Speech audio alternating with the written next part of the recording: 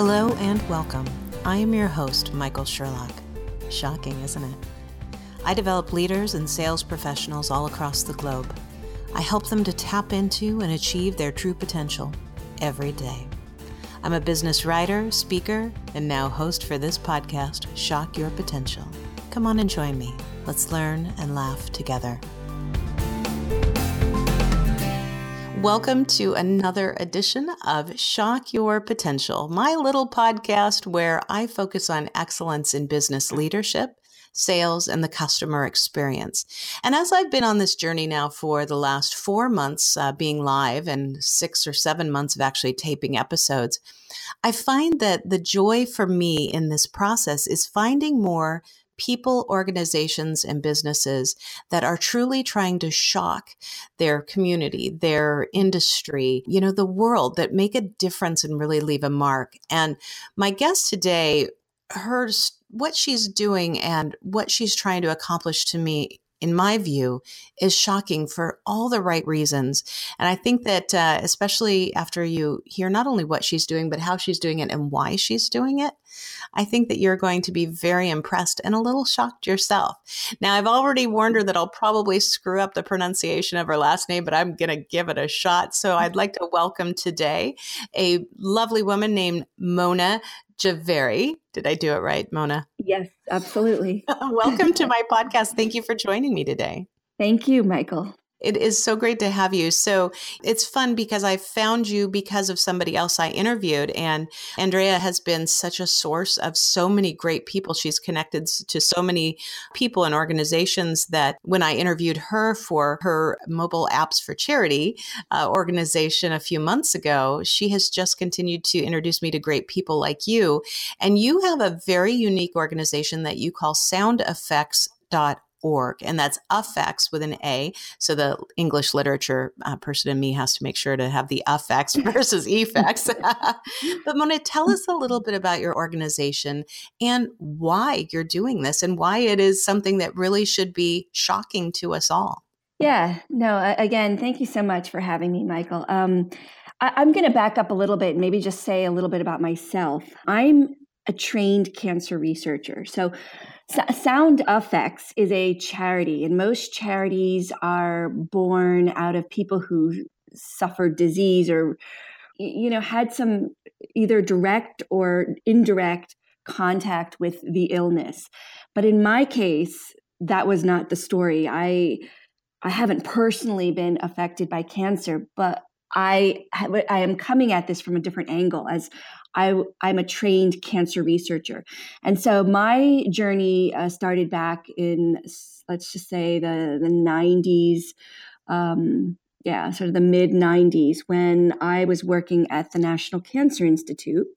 And my specific expertise is that I'm what they call a molecular biology, which means I worked with RNA and DNA, and that was the time, I call it the genomic era, when we were playing around with all that stuff in the lab. It's the kind of thing we did in the lab, but it wasn't the kind of thing that people knew about, the public knew about or spoke about. I agree. And let me just interject for a moment, because as I know the first time that we spoke and you were talking about that, I actually have a friend from past life who, kind of had a very similar position. So I understood the concepts a little bit, but I think it's really important. I'm glad you're telling this story about, the basis for disease. And in the case of your specialty with cancer, it comes down to very small parts of our bodies and our chemical makeup, our biological makeup. So even before you get through the rest of your story, what got you interested in that as a career path? Yeah, that's interesting too, because I always loved science, and I was headed to a doctoral program. And it seemed when I got into my doctoral program, and this is at Wake Forest University at their medical school, they basically, gave us 3 choices. It's you either do cancer, heart disease, or AIDS, HIV. I guess it seemed like not many people were doing cancer, and I would just try it. It wasn't like I didn't have any real compelling reason. It was more, I'll just try it. But when I began the program, I fell in love with the study of carcinogenesis. And to this day, I'm fascinated, and I love reading of sort of the books that come out written by famous oncologists that have shared the path of sort of our war on cancer. And I feel like I'm the only person that sort of loves to delve into this stuff, but I do. I've always loved it, and I continue to love it. And I remember one time coming home for Thanksgiving and sharing this love for, I love cancer, and with some friends, and people were looking at me went over well at Thanksgiving dinner. Yeah, that didn't, right. And then I realized, I can't really talk about what I do. And I realized very early, when we were sitting there trying to figure out how does this cancer cell work. And in our specific case, because what was happening sort of in this journey in cancer, we, for decades, have been using chemotherapy. And we still do. It's still the frontline form of fighting cancer. But what was happening at the time and what we were consumed with is, why is it people's disease comes back? And why, when it comes back with a bigger, sort of more aggressive and almost different cancer. Yeah, so many times it comes back not only with a vengeance, but really to, almost like the first time was a trial run to see how you could handle it. And the second time it's like, okay, I know all your weaknesses. I'm going after you. Yeah. So it's like the craziness of this disease, that it's pathologically changing every time you hit something with it, right? And so our job in the lab is to try to figure out what is the basis of what we call this drug resistance. And that sort of was an entire field of study that where I was deep into when I started my career. And one thing that had happened is we had discovered pieces of DNA that we found were killing cancer cells.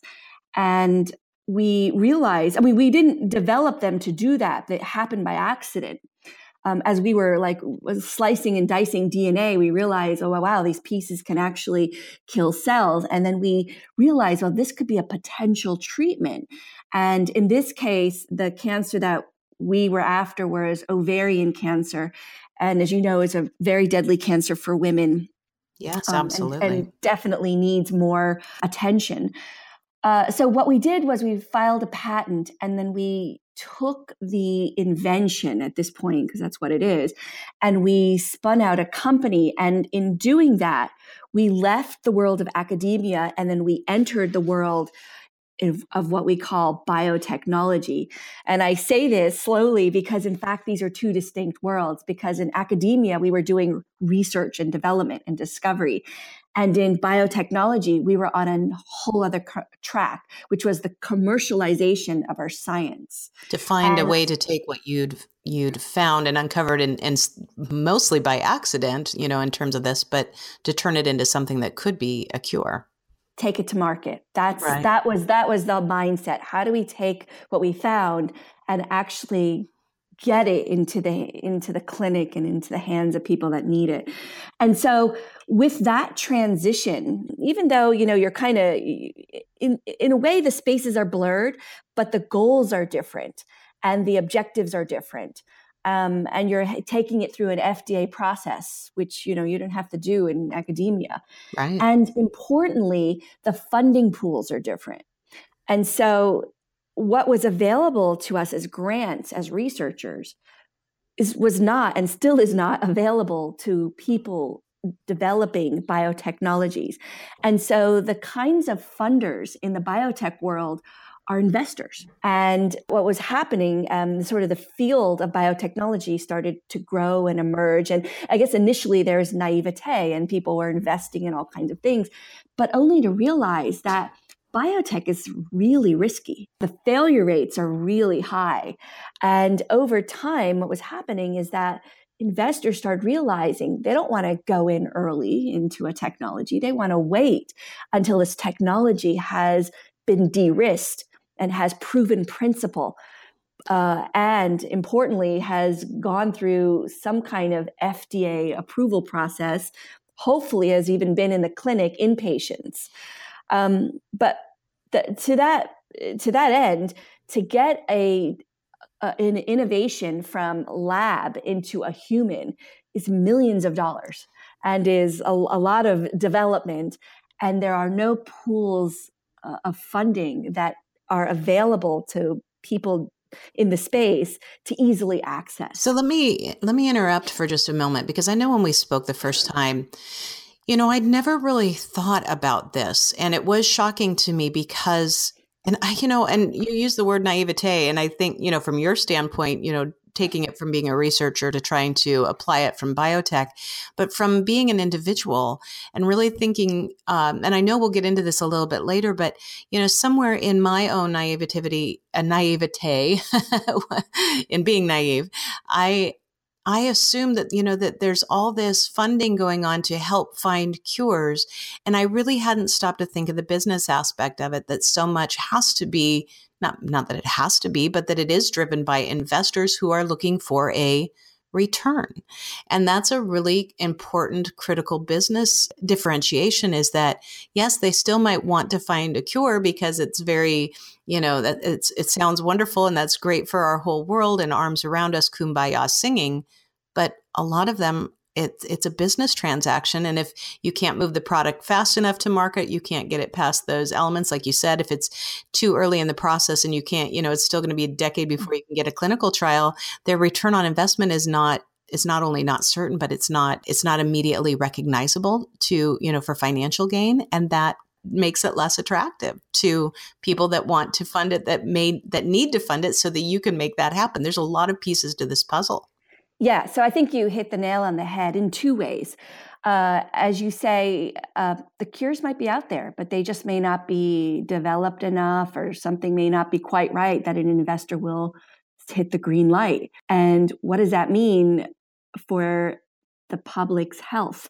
It means that we are missing opportunities. Absolutely. And so this whole, and this is really what's happening. And that's basically what I'm, and as leader of Sound Effects, is trying to shed light on, is that we as scientists and as biotech entrepreneurs are innovating like crazy, but what's actually making it to the clinic, it doesn't reflect the number of things that are out there in being developed or trying to be developed. And so what's happening, and what happened in my case, is that we couldn't raise the critical funds to move forward.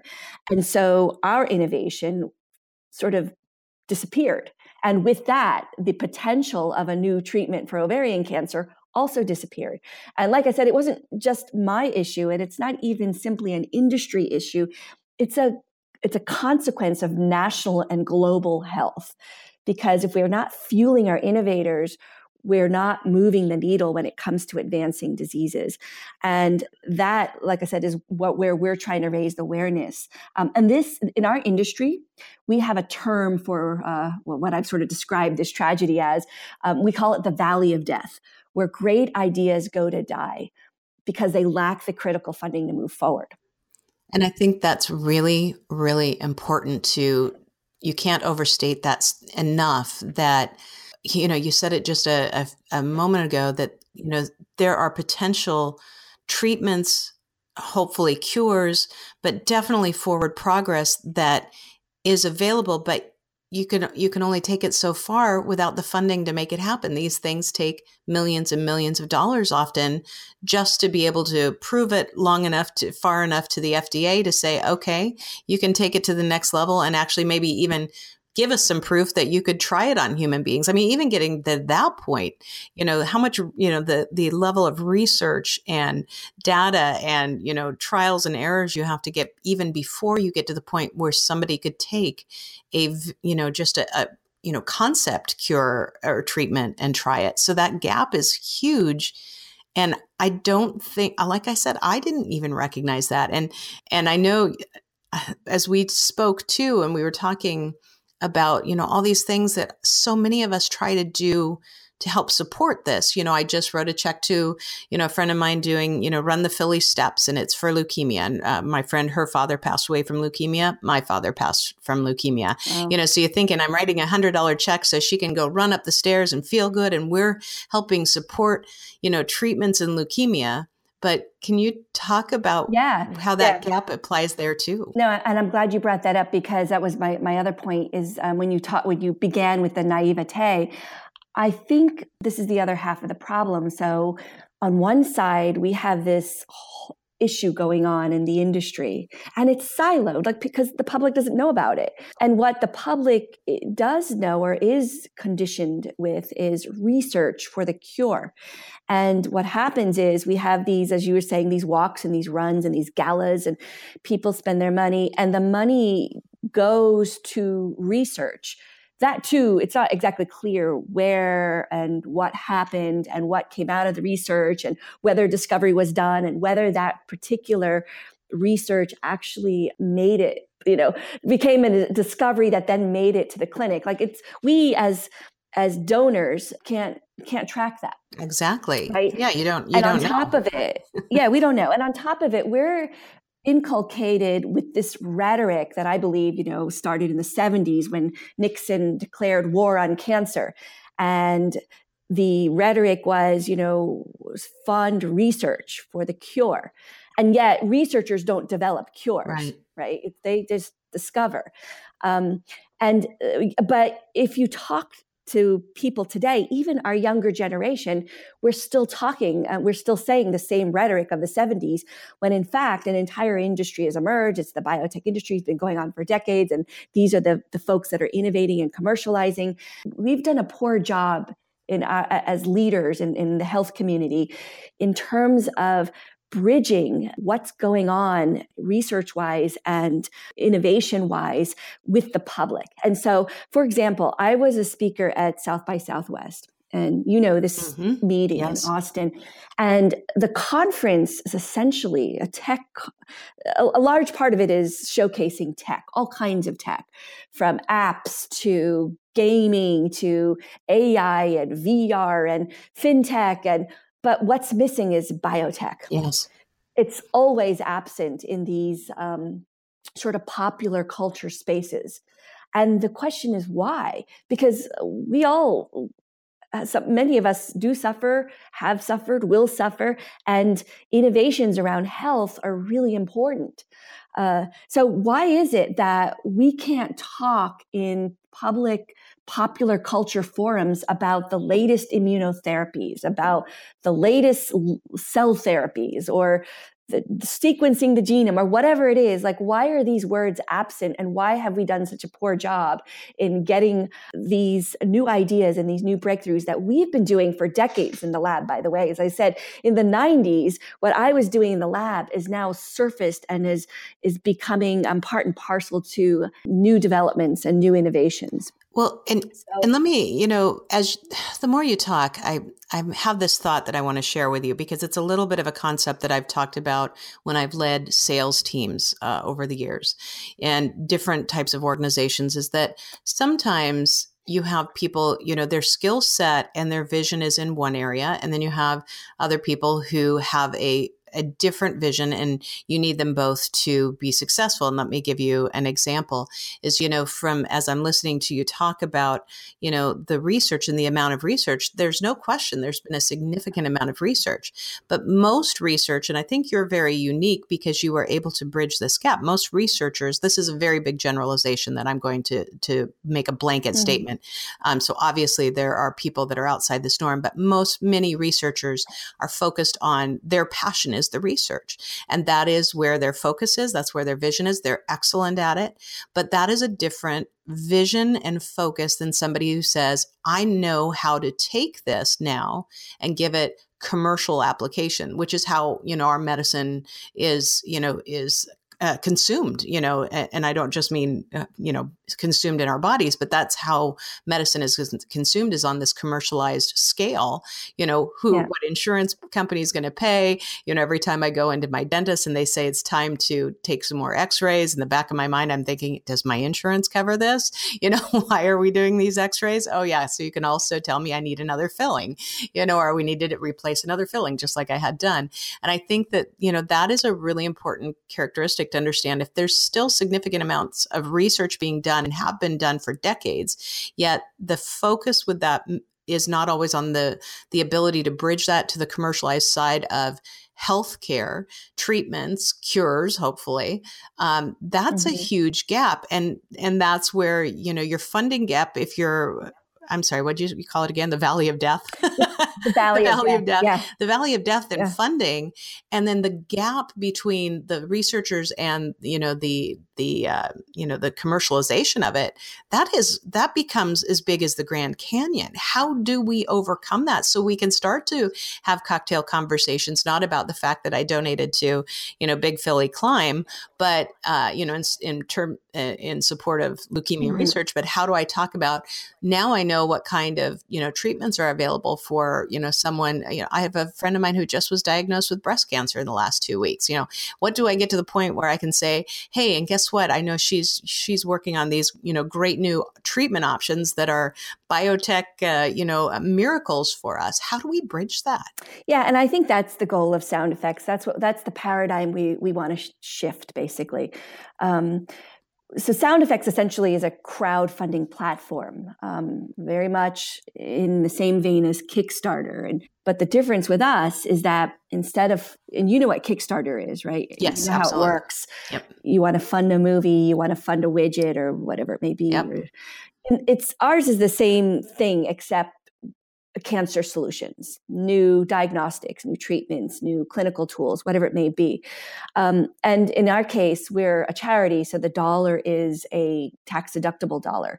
But the idea of creating it as a charitable crowdfunding platform is that we wanted a way for the public to rally around solutions that they cared about and to directly fund people who are actively working on these solutions to bring them to market versus researchers, right, who are in academia and that path is less clear or direct, right? Right. So that's like the first reason, so sort of part one of our platform. But the hard part with what we're doing is here we have this crowdfunding platform and we want to rally the crowd. But yet the crowd doesn't know what biotech is. Exactly. The crowd still talks about finding cures in the lab. So this created a very difficult situation because we not only have to fund these innovations, but we now have to change an entire culture around cancer. And that is become, a big priority for us. So we said, how do we do this? How do we shift? Like I said, this entire paradigm around fighting and financing the war on cancer. And we decided to use music as a medium to do that. And music has been used for all kinds of, various charities and so forth. It's not like that part is not necessarily new, but our approach of how we're using music is new in that we work with developing artists. We don't work with celebrities. So we don't have like a face like many other organizations do. And you know how it is, you pay your money for some gala, Yes. then you watch John Legend and then you whatever. And you feel good. Feel good. So in our case, it's not like that. We actually brought on developing artists to align with us. And then we give them a challenge and we say, look, guys, we're going to challenge you to do a fundraising challenge. And the artists that raise the most get to perform at an event that we call Music Beats Cancer. And so we started trying this out because we realized that these young artists actually are very powerful influencers and very powerful fundraisers. And so it's kind of, I want to sort of make the analogy to the 17-year-olds and who are sort of fighting against the NRA. We found that the younger generation they're really good at this. Yes. They're really raw. They're not like me. Like, I feel like I'm too polished and no one would listen to me, or I'm too, what's the word? Like, too old. Too old, whatever it may be. They're more real. And they can manage this media, I'd say, better than, someone like me. And so capitalizing on this younger generation, and they also get this idea of crowdfunding. And they want to be a part of something bigger than themselves. Yes. Absolutely. And they also buy into a different power structure which we don't speak about, but it's really real. Whereas, normally in biotech and other fields, the power comes from people with money and people who are sitting in positions. Whereas in the new world, power is moving peer to peer, like the Me Too movement, and no one quite owns it, but everyone's part of it and everyone can shape it. And it's a whole new way of shifting how we do things. And now the power is with the people, and there's sort of the democratization, right, of how we maneuver in life. Whereas in the old world, that just didn't exist, and we didn't operate that way. And these younger folks do it really well. Yeah. So I find them, and I find musicians in general, and I think music as a medium has always been something that sort of gathers people and moves the crowd and inspires the crowd. And I think musicians have the ability and the unique responsibility to shape culture. And that's why we think, that's why we want to partner with these artists. And sort of more recently, one thing I've been trying to do is get a bigger music platform involved. Maybe it's a Spotify or it's a YouTube or something bigger, so that we can take this message to a bigger and put it on a bigger microphone, if you will. Yes, and you know what? As you've been talking, Mona, when we get done taping, I have brainstormed a new idea. It might just be one other avenue for you, but I have a really good idea. It kind of coordinates with something I'm going to be launching later this fall. And I think there might be a great medium. But as you were talking about music too, I was thinking about, one of the things about music is it doesn't matter what genre, how old you are, music gives us a common language. And so if you have, a common language, because people who enjoy music, they might enjoy different kinds of music, but I don't know anyone who doesn't enjoy music. I know I've met a number of people who are deaf who still, feel, their hands on the speaker because there's the vibration and there's a sense of joy that comes from that. And if you can take that common language and you can give it some common focus, like here is something we can tackle together, and you can let, especially the next generation, and I mean that other than my generation and older, but, kind of the upcoming generations start to look differently. We saw, to your point, we saw in our lifetime that cancer treatment was going to come. The cure was going to come by the picture I could see of a person, in the white lab coat with the goggles on, sitting in front of a Petri dish. And somehow our funding was going to make the cure happen in that Petri dish. But the cure never happens in the Petri dish. You may have a glimmer of how it can happen, but that's only one step, and you can take it farther. So on this platform that you have chosen to go, I can see how this common language and a different vision of it and putting it in a different context could really create in these next generations a sense of how they can and will find treatments without looking at it through our lenses. Right. And how they can be part of a process that the public has never been part of. Yes, absolutely. Yeah, that's hands-on. Yeah, that's sort of the new power that I'm speaking to. And I think also, getting back to the music component, music, like you said, it sort of transcends age. All cultures have music, and that too. Cancer is global. It's not both music and cancer are everywhere on the planet. Yep. And I think we used to think of cancer as a first world problem, but it's not true. It's not at all. There. And as we speak, there's certain countries where this cancer rates are skyrocketing, and yet cancer is not considered a global health problem. It's scary. It's strange, because cancer is part and parcel of being human, is being a multicellular being. Yes. It's always been with multicellular beings, even like they found tumors in dinosaurs, and it will always be with us because it's in part a bit of evolution, as some people would describe. It's not a disease like smallpox or polio. It's not caused by a single agent. It's our genes that are altering and changing. And for the most part, we don't really know why and what's making these changes. We have, hypotheses, but we don't have necessarily real reasons. In fact, there have been studies that say, 2/3 of all cancer cases are random, right? They didn't Yep. come from genetic purposes or smoking or whatever it may be.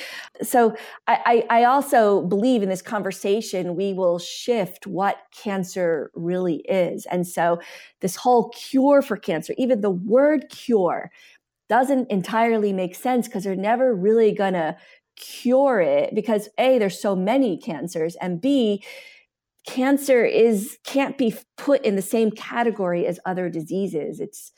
Right. It's a Absolutely. different thing. Especially for how many different, like you said, how many different kinds, how many different types. And it's interesting that you say this because actually earlier this week, on Sunday this week, a gentleman who worked for my husband who has been struggling. He had cancer. He had treatment. He went into remission and it came back, and it came back with a vengeance. And Yep. he was very young, 42, I believe, and he passed away on Sunday.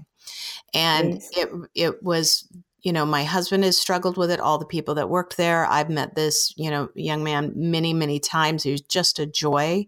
And and then with our other friend who was just diagnosed last week. And I said to my husband, I said, I don't understand how we can be where we are today and not have more ways to not have everybody getting cancer. And he looks at me and he goes, honey, we are cellular creatures. It's going to happen. So it's not a question of if or why can't we stop it. It's a matter of how we treat it. And even though you and I spoke a couple weeks ago, it sunk in again. And as you said it, I think it's such an important reminder is that you're right. We're not going to find a cure. There is no a cure, but we can find treatments that give us a much better outcome and much better opportunity. But we're going to have to find it by doing things differently than we're doing. Yeah. And I think, in my opinion, and what I always say is the answers are with the innovators. They are the ones Absolutely. that are looking for the gaps. And what's really interesting when you're sitting like in my shoes, I see people innovating around issues that you didn't even know were real. For example, we have a company that's working on a new way to deliver drugs using magnets, and they're going to apply it to children's ears because some children undergoing chemo lose their hearing and they can't take drugs orally because it interferes with their chemo. But they can take drugs locally, but there's no way to put a drug in an ear, except in this way, with this new sort of magnet-based drug delivery system, they're able to actually, administer drugs to the cochlea such that it protects the hearing in children. And when I learned of this, my first reaction is, wow, I didn't even know this was an issue. Oh, yes, and it is. And I think I told you I spent 10 years of my Yeah. career in hearing healthcare. And when you told me that before, Yeah. I thought, oh my God, what a difference that will make, because the number of people, children and adults, who end up with hearing loss because of their cancer treatment. I mean, it's better because the drugs are less ototoxic today than they were for the most part before, but they still are. And if you don't know how to, protect it, or if the doctor thinks the cure is more important than the loss of hearing, then or the Right. treatment, then you may not even know or find that that there are options. I think that's fantastic. How exciting to see something like that.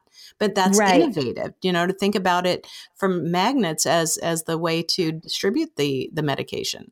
Right. And so it used to be, we're going to save your life. Now Yes. it's, we're going to save your life and improve, the quality of life where treatment has created side effects. This has become the focus, and the focus of a lot of innovators is that Absolutely. we know now what chemo is doing. We know how people are struggling the rest of their lives. And in some cases, even with younger people who get chemo and we're getting vast amounts of it, they then present with heart disease, or they then have something later. Yes. That so now we know innovators are coming up with tools to better predict what cocktails should we be applying, what's going to be better for this person down the road. And it's endless. A number of things that are, surfacing are endless. And we need to, in my opinion, entertain them all. And maybe they all don't work, But we need a place for these innovators to try, because as I like to say, we need to invest in the failure in order to learn. Yeah, it's a numbers game. Yes. And they need to be given the chance. And if you don't have enough numbers financially in the bank to give the numbers of attempts, you'll never have the potential number of treatments available. Yeah, and we cannot move the needle the way we want to. Basically. Absolutely. So Mona, as we get closer to the end here, I have two questions for you.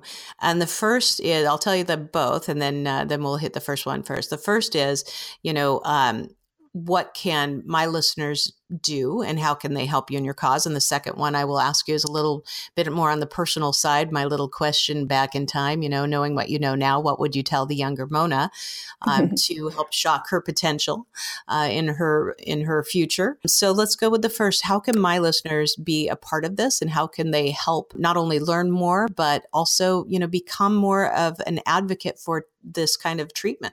Yeah. So, well, certainly we'd be grateful if folks came to our website and checked out the campaigns that are going on. And our website is soundeffects.org. And I think also, I hope that our discussion just sort of opens some doors and opens people's minds to really better understanding this ecosystem of how science makes it to market, so to speak, and why the people need to be part of this and need to rally around where these bottlenecks are. And also, my hope is that the public gets to know these innovators, because currently they're kind of unnoticed and underfunded, and yet they are critical to fighting the war on cancer. So that's my my hope for your listeners. And I love it. And the second question, yes, you said, yes, my younger self. It's such an interesting question, because I think, for me to take this journey, it has required a ton of personal growth. That personal growth that requires help and coaching and lots of reflection and in a lot of cases, a lot of pain, right? And a lot of disappointment and dealing with all that. Yes. And I'm this kind of person, I don't like to look back, because I think whatever has happened in the past was just perfect, was meant to get me to where I am today. But if I have to look back and give myself advice, my first bit of advice would be, I wish I had the advice to just simply believe and have more faith in myself and really stand in what I believe in. Because I think when you're going down a path where no one's going, it's so easy to disappointed around the folks that can't see your vision. And it's easy to sort of second guess yourself. And so it's sort of standing in what you know and what you believe in, and in sort of believing in my own self and my own skills. But also, what's the other thing? I think having the patience was the other thing. It's not going to be tomorrow when everything shifts, but it will shift. And it's having that enormous patience to see it through. I always would say, this is kind of my own quote that I say, no one's sense of urgency ever matches my own. And I don't know when I came up with that, but I remember the first time I came up with it was when I had a whole bunch of people that, I needed them to do something fast, and it wasn't important to them. So They didn't move as fast. But the flip side is sometimes other people needed me to move at a different pace, and I didn't want to or need to at that point in time. And it's kind of that awareness of, things have to happen in their own time, because there's some things you can't force. But I would love to see you, if I had one thing, I'd love to see you go back to that first Thanksgiving and tell everybody, look, I've got a vision. So, and we're going to be discussing cancer treatment and cancer research for a long time. So get used to it. But I will say that Thanksgiving, it was my first realization, like, I can't talk about what I do in public. Just because no one's there. And that was like, I was in my 20s. It was like 20 and what years a ago. shame. Yeah, what a shame. But here we are. We now have treatments and clinical tools that are doing just that, using molecular components to fight and diagnose cancer. They're very real now. Absolutely. Whereas one point it was just a pipe dream. Like we didn't even think it could happen in our lifetime. But it is. So that's. And this could be a whole other podcast too. But, I think when you talked about that time when you had the choice, for, cardiac research, cancer research, or AIDS, that was the time when AIDS was really the, that demanded all of our attention. And I think that it was important. And look at how much focus on one horrific disease, what it made. I mean, because there was just substantial. So if we can take that and we can craft it now in an age where it's a little easier to think everybody's going to get cancer at some point in time, and make it less something we just accept, but something we know that we can actually impact, but we have to change the way we do it. Maybe we can start to have different outcomes as well. Yes, agreed. Mona, thank you so much. It has been a pleasure. And I know that this will resonate with a number of my listeners. So as everybody knows, I will have all of your contact information on the show notes as well. But they can find you at soundaffects with an A.org and find you on LinkedIn and all over the place. So we will have all your connections. But mostly I want to, there's some things that I think that we could partner on in the future, which I'd love to do. But mostly I just want you to know that from my standpoint, what you're doing is really disrupting, which is fabulous. And that's what we need is the ability to look and operate differently in order to achieve different results. Appreciate it, Michael. Thank you so much. Thank you. Have a great day. You too. Bye-bye. Thank you for joining me on another episode of Shock Your Potential. Learn more today about my book, Tell Me More, and about me at shockyourpotential.com and shockyourpotentialpodcast.com. Make it a great day.